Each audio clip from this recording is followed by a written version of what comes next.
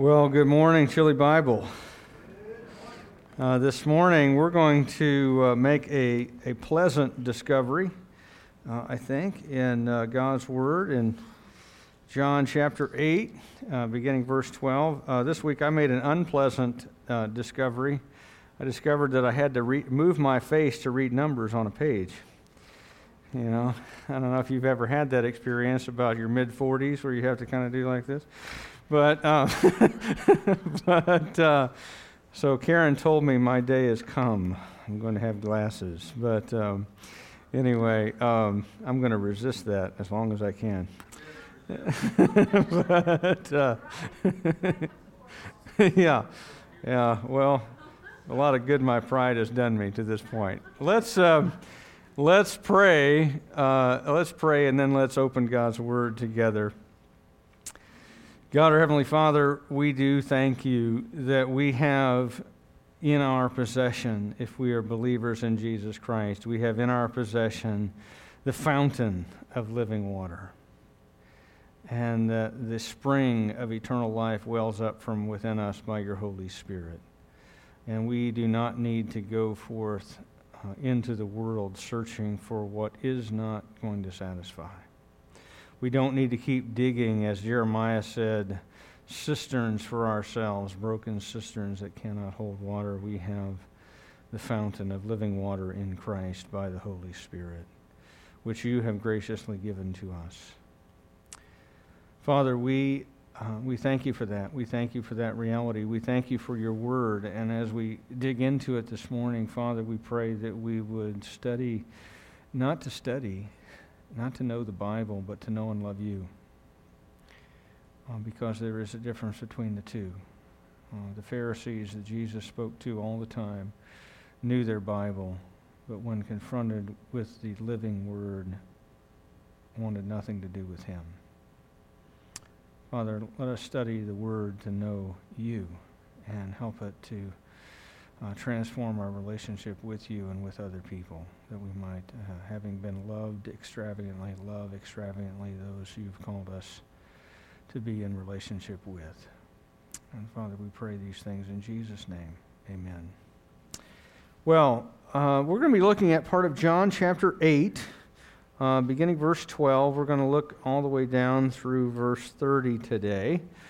And I want to set the scene a little bit. Jesus is at the Feast of Tabernacles. The Feast of Tabernacles has just ended, and it's about 6 months prior to Jesus' crucifixion. So this is the last 6 months of Jesus' ministry. A lot of times what you have in the Gospels is a very compressed prologue where you get just little snapshots and stories and sermons and little snippets here and there of Jesus' ministry over a period of about 3 years, and then time just slows way down at the end, and they spend far more time at the end of Jesus' life than at the beginning. And Jesus has just finished celebrating the Feast of Tabernacles along with everybody else. Let me give you also something else that's happened as part of that celebration of the Feast of Tabernacles. On the first night of the Feast of Tabernacles, what they would do is erect in the court of women there in the temple. There were 3 courts. There was the court of Israel, where the altar and the temple structure itself were located. The big wash basin for the priests to wash up after they'd done their sacrifices. Then outside of that, the court of women, and where the treasury was located, where you would make your offerings into this line of silver trumpets that you would put coins into for various things. And then outside of that was the court of the Gentiles, where you and I could come and worship. If the temple were still standing, that would be the area we would be allowed to go into. But in the court of women, there was a big square space, and what they would do in preparation for the first night of the Feast of Tabernacles is erect these giant torches. And when I'm saying torches, you don't be thinking about something like a stick with a rag wrapped around the end. Think about like the Olympic torch When you have the Olympic Games, they have this giant basin that's on fire like that. So they are tall enough, they're on poles, and they're tall enough that they protrude way up over the top of the colonnades that surrounded that courtyard. And they're big enough that they hold about 17 gallons of olive oil, and they have a big wick in them, like a candle. And when they were lit, and they were lit every night of the Feast of Tabernacles, every night.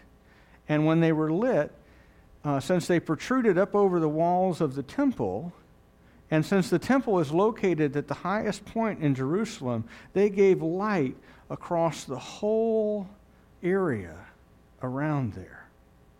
And if you were a pious man, now this is something that's changed maybe in our culture, because in our culture men do not dance.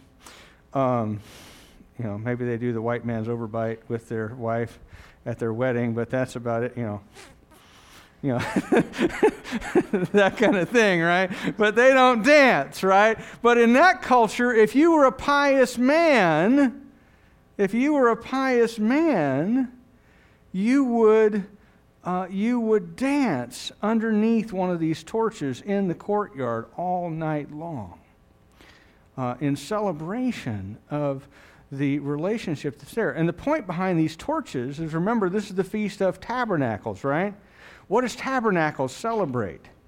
It celebrates the time in Israel's history where they dwelt in tents, and where where God was in the midst of them. And remember how God appeared at night when they were living in tents in the wilderness? As a column of fire, as a pillar of fire at night. And that pillar of fire led them through the Red Sea crossing.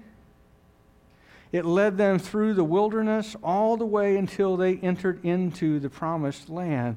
The column of fire was with them every night, and the pillar of cloud by day. And so these torches symbolize God's presence among His people, that God is with them. Now, look at your Bible. Again, this is Jesus. He's in this courtyard when He speaks. Again, Jesus spoke to them, saying, I am the light of the world. Whoever follows me will not walk in darkness, but will have the light of life. So the Pharisees said to Him, you are bearing witness about yourself, and your testimony is not true. Jesus answered, even if I do bear witness about myself, my testimony is true. For I know where I came from and where I am going, but you do not know where I come from or where I am going.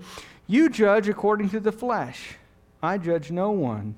Yet even if I do judge, my judgment is true, for it is not I alone who judge, but I and the Father who sent me. In your law, it is written that the testimony of two people is true. I am the one who bears witness about myself, and the Father who sent me bears witness about me. They said to Him, therefore, where is your Father? Jesus answered, you know neither me nor my Father. If you knew me, you would know my Father also. These words He spoke in the treasury, as He spoke in the temple, but no one arrested Him because His hour had not yet come.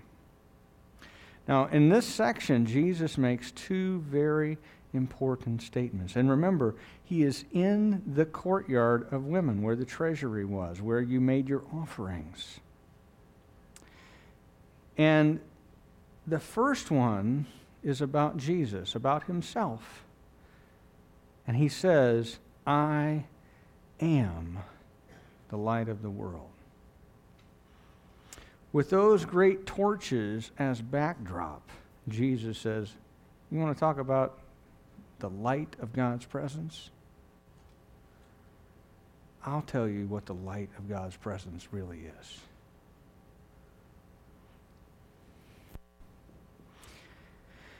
In effect, what He's saying is this. Do you know what these torches are about? They're about remembering the time in history where God's presence dwelt in fire and gave light to the people in the night and led them through the wilderness to the promised land. But there's a greater promised land. And just as in that day you need God's presence and you need light to get there. And he says, I am the light. And in that phrase itself, he is recalling the book of Exodus. Remember? When God spoke to Moses from the bush, Exodus chapter 3, if you've never read it, you're going to read it in a small group this week. Okay? If you're not in a small group, get in a small group. Okay? You will never find close relationship on Sunday morning having coffee and asking about the Bears game. You need to get yourself in a small group. Okay? But in Exodus chapter 3, God speaks from the bush, and he's carrying on a conversation with Moses. And Moses says, I don't know your name. Who will I tell the people of Israel who will I tell them spoke to me? What's your name? And God says, I am. In other words, I am the God who is eternally present. I am the God who did not come into existence, who was not thought up at some point by somebody in the past. I am not the God who will cease to exist at some point in the future. I exist eternally. I am the eternal one, the one who is. And by the way, the only one who is. There aren't any others. As God says in Isaiah, I am God, and there is no other. And so when Jesus says, I am the light of the world, what he's saying is this. What these things symbolize, and these things are the shadow of, I am the reality of. I'm the reality standing in front of you. I am God with you. I am the one who gives light. I am the one who leads through the wilderness of sin into the promised land. I am the one. And the Pharisees stand up at that point, and they say, well, wait a minute. According to the law, the testimony of a person about himself is not true. You've got to have 2 witnesses for testimony to be true. So where's your other witness?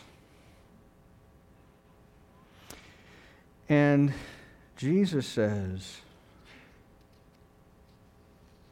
well, if you want another witness, you need to look for my Father. I know where I came from. I know where I'm going. Where did he come from? Hint, not Galilee. Okay. He's talking about, I came down from heaven. Just like that column of fire came down from heaven, I came down from heaven. They want to argue about legal technicalities as if somehow that proved Jesus' claim to be false. And he says, you want 2 witnesses? Here's one. I'm one of them, and I came down from heaven, and I'm going back to heaven. You want another one? The Father who sent me also is a witness. And they go, where is your Father? Well, they're like looking for Joseph, right? I think by this time Jesus' father is dead. That's why he doesn't appear in the story after Jesus' 12th birthday. We don't see Joseph ever again. And so they're like, hey, where is your Father, by the way? And he says, if you knew me, you would know my Father also. In other words, if you really understood who I am, that I am the Son of God, to know me is to know God, the Father, because we are exactly alike.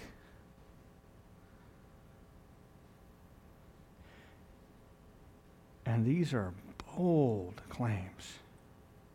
In fact, Jesus says not only is he the light of the world, but that anybody who comes to him, anyone who follows him, has the light of life, meaning eternal life. What kind of a guy says that? What kind of a guy uses Old Testament language using the name of God to talk about himself?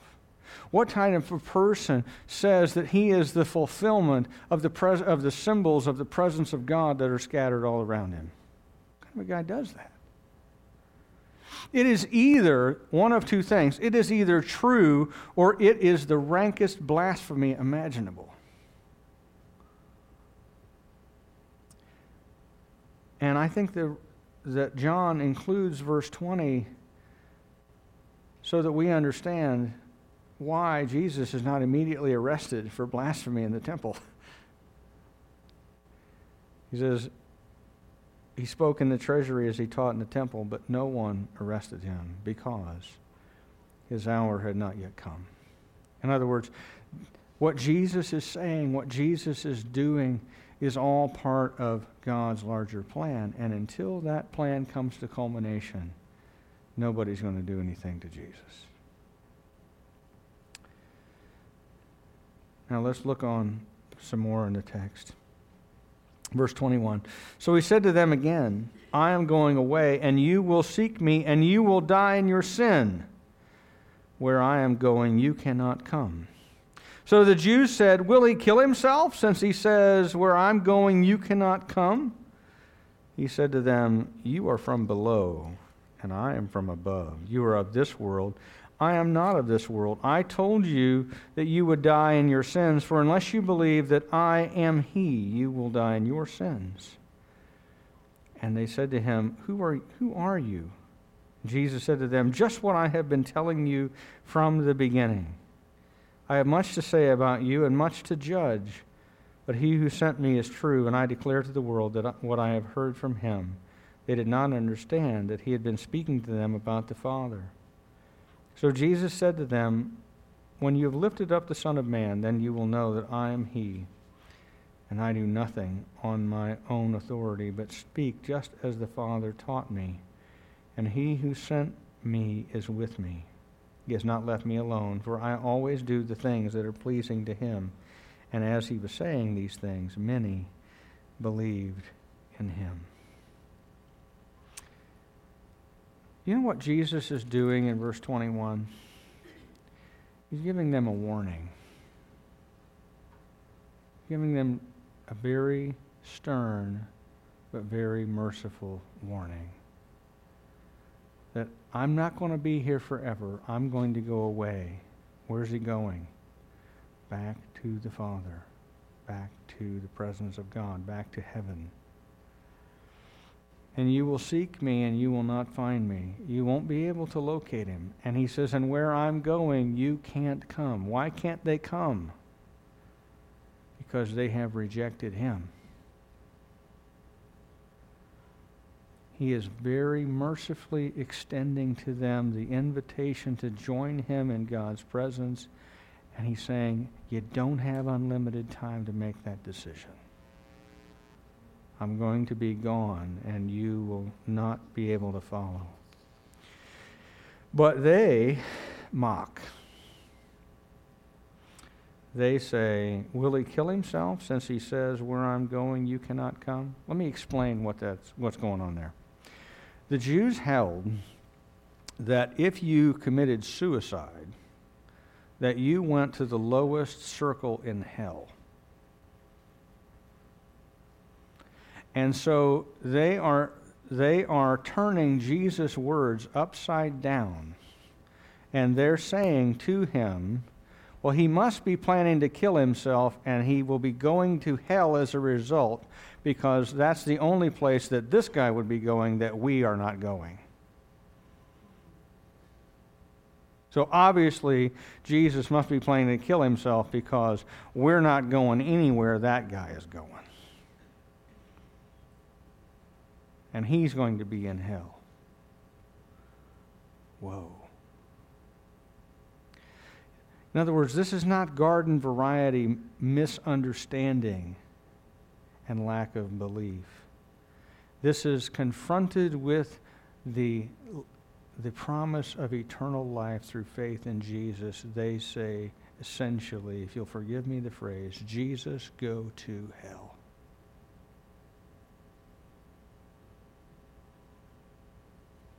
Wow. When I read that and understood that, what they were saying, all the little hairs went up on the back of my neck. That you cannot seriously be saying that to Jesus Christ. And yet that is exactly what they're saying. And so he says to them, you are from below, but I am from above. Where's below? Hell. He says, you want to talk about who's from hell and who's destined to go there? Y'all. I am from above. And if you do not change your mind about who I am, then you will die in your sins. Unless you believe, and I want to edit your English Bible, okay, a little bit, because the word he there is interpretive. Unless you believe that I am, you will die in your sins. You can put the word he in there if that helps you understand that he's saying, I am the Messiah, I am the Savior, I am the one who was to come. And that's the reason the ESV text puts it in there, to emphasize what Jesus is saying. But when they do that, it messes up a little bit what it is meant to indicate in Greek, where it says, unless you believe that I am. Where are we back to? Exodus 3. That God is the I am. In other words, unless you recognize that I am the one who spoke to Moses from the bush, I am the God who led you through the wilderness in the pillar of fire, I am that same God that you claim to worship. Unless you recognize that, then you're going to die in your sins, and you will be in hell. And so they said to him, who are you?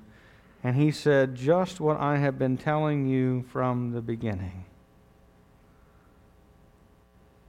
When's the beginning? I think that's deliberately ambiguous on Jesus' part. Beginning of this speech or beginning of this book? Jesus is a master of the ambiguous statement. That's deliberately left for people to figure out what he's saying. I am the one who has been telling you from the beginning who he is. And I have much to say about you and much to judge, but he who sent me is true, and I declare to the world what I have heard from him. In other words, whatever the Father says, I say. Whatever the Father does, I do. I always do what is pleasing to the Father. But you're not going to understand, he says. Verse 28, when you have lifted up the Son of Man, then you will know. Again, there's a word that's not necessarily there. Then you will know that I am, and that I do nothing on my own authority, but speak just as the Father taught me, and he who sent me is with me. He has not left me alone. In other words, I am always with the Father. And again, when he says, when you have lifted me up, what's he talking about? He's talking about the cross. He's talking about worship. And he's calling people back to Old Testament book of Exodus. There were fiery serpents that went into, it might be Numbers, but same wilderness journey. Okay, I think it's his Numbers. They're on the same wilderness journey, right? Fiery serpents go out through the camp because of the people's rebellion against God, and God tells Moses, make yourself a snake out of bronze and put it on a pole, and when people look at it, they will be saved from the bite of the serpent. Now let me explain. The fiery serpent was, in a sense, meant to recall a story further back in the book of Genesis. Remember? Genesis 3, where the serpent has brought sin and death into the world. And so then there was a promise in Genesis 3 that God would send a deliverer who would crush the serpent and bring people salvation from sin and death and the devil. Right?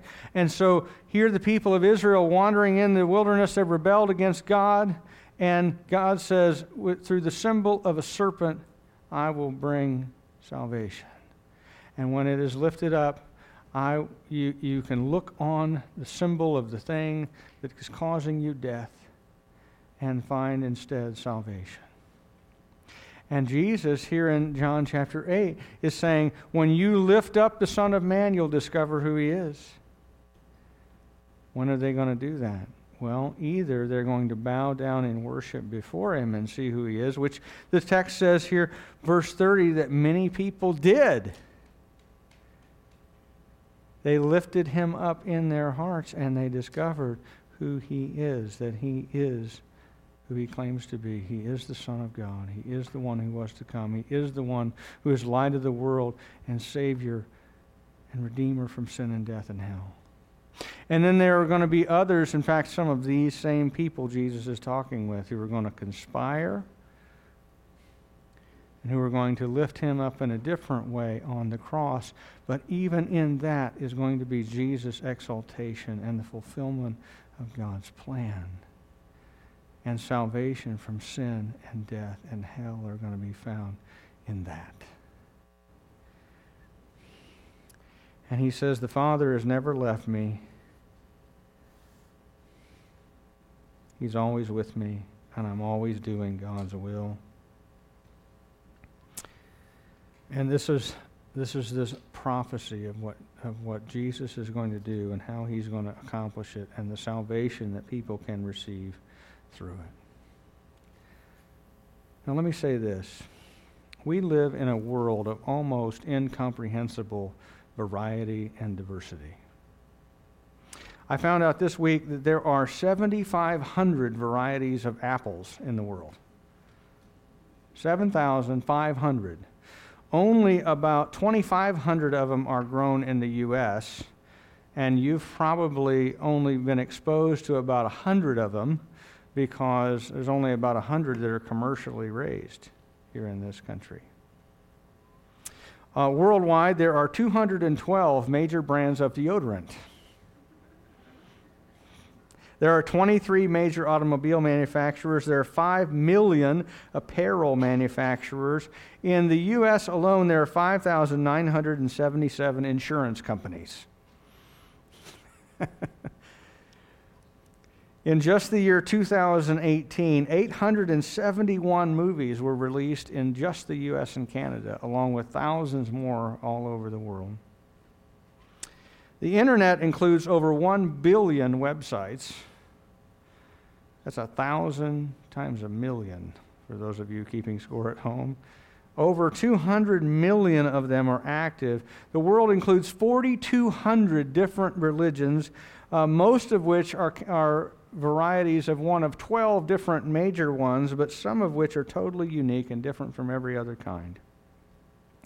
And yet Jesus stands here in this book, and He stands at the center point of history, and He stands unique among all of the amazing variety of the world, and He presents people with a binary choice involving Himself and Himself alone.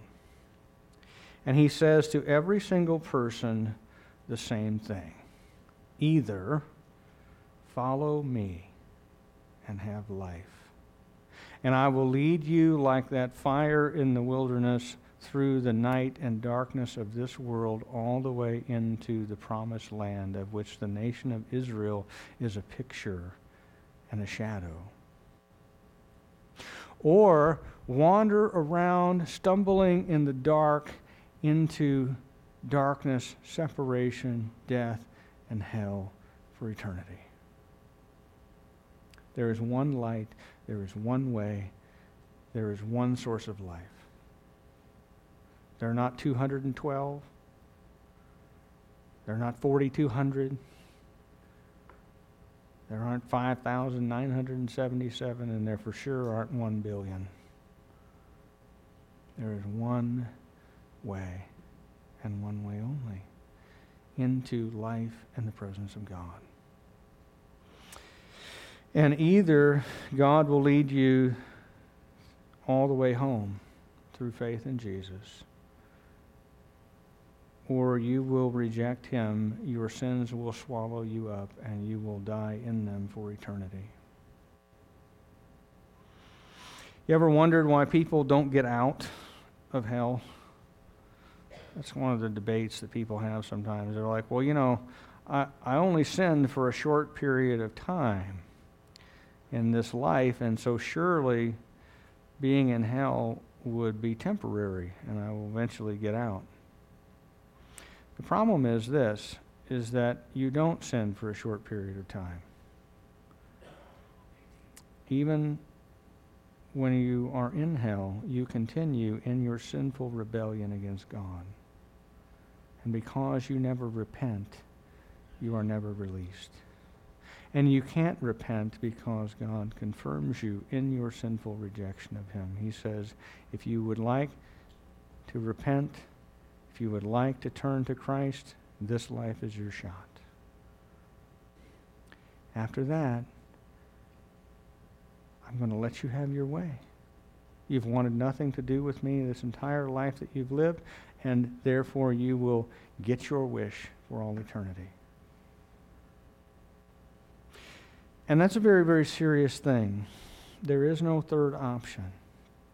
There's no mediating position. There's life and there's death. There's following Jesus, and there's every other deadly pathway. That's it. There is no partial acceptance of Jesus. There's all the way in and having Him as Lord, or there's condemnation. And I say that not because I think that necessarily there's anybody in this room who hasn't believed in Jesus yet. But I say that just in case there is. In case there is someone here who has never put their trust in Jesus, you need to understand the stakes. That God is going to let you have your way. And either your way will be submission to God through faith in Christ, forgiveness of sin, and redemption and healing, or it will be letting you live in your sin for all eternity. And you need to understand what the stakes are. And we, as believers, need to understand what the stakes are because we have lots of people we know who don't know Jesus. And apart from Him are going to die in their sins. And I say that not to lay guilt on anybody, and certainly not to say, well, if you don't share the gospel with them, they're going to go to hell and it will be your fault. Okay, that's not true. That's not true. But it is to say that given the stakes, that we have the amazing privilege, and it really is a privilege, because God can save people without us. His arms are not too short to save. God can save whoever He wants without our involvement whatsoever. But we have the privilege of entering into that magnificent act by which God introduces Himself to another human being and says, come follow me and have life. And we have this amazing opportunity in our day. Do you know that that the unreached or the unsaved people in America, if you put them all in one country, would make the third most populous nation in the world? And so we look around and there are unsaved people all around us. And you can look at that one of two ways. You can say, you can take kind of the approach of kind of some grumpy people and say, oh, the country's going to hell and it's terrible. It's not the way it was. Or say this, the country is going to hell, literally. And God has given us the magnificent truth of the gospel and the ability to enter into sharing it with Him by His Holy Spirit's empowerment with people who need to know Him. I hope you don't have to guess which one I think is a better idea. If you've never believed in Jesus Christ, let me just tell you, it is the hardest, simplest thing in the world to do. It's very simple. It involves saying to God what you already know to be true, that you have screwed up your life 16 ways from Sunday. And come to Him and say, Lord, my life is a mess, and you have provided Jesus Christ, that I might be forgiven all of that mess and might have a new life. He died on the cross for my sins, and He was raised from the dead to give me new life, and I want that new life. Help me to follow Jesus.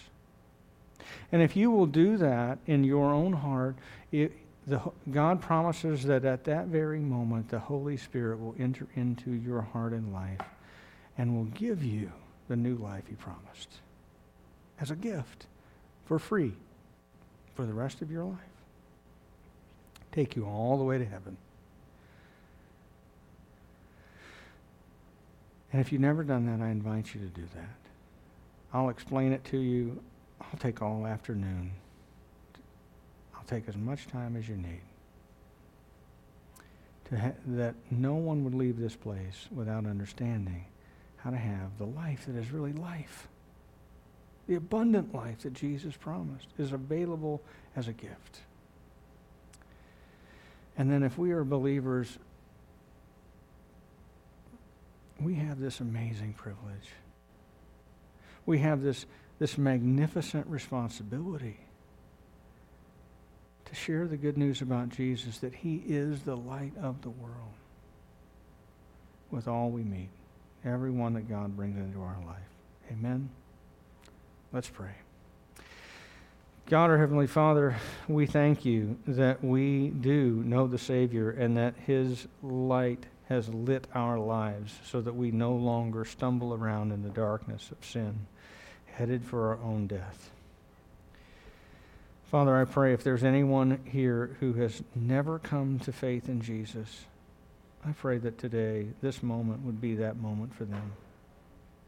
May they put their trust in Jesus' death on the cross for their sins to give them forgiveness, and on His resurrection from the dead to give them new life. And Father, I pray that we who are Your people would be bold in carrying out the responsibility and privilege we have to carry the gospel to all nations. And we pray in Jesus' name. Amen.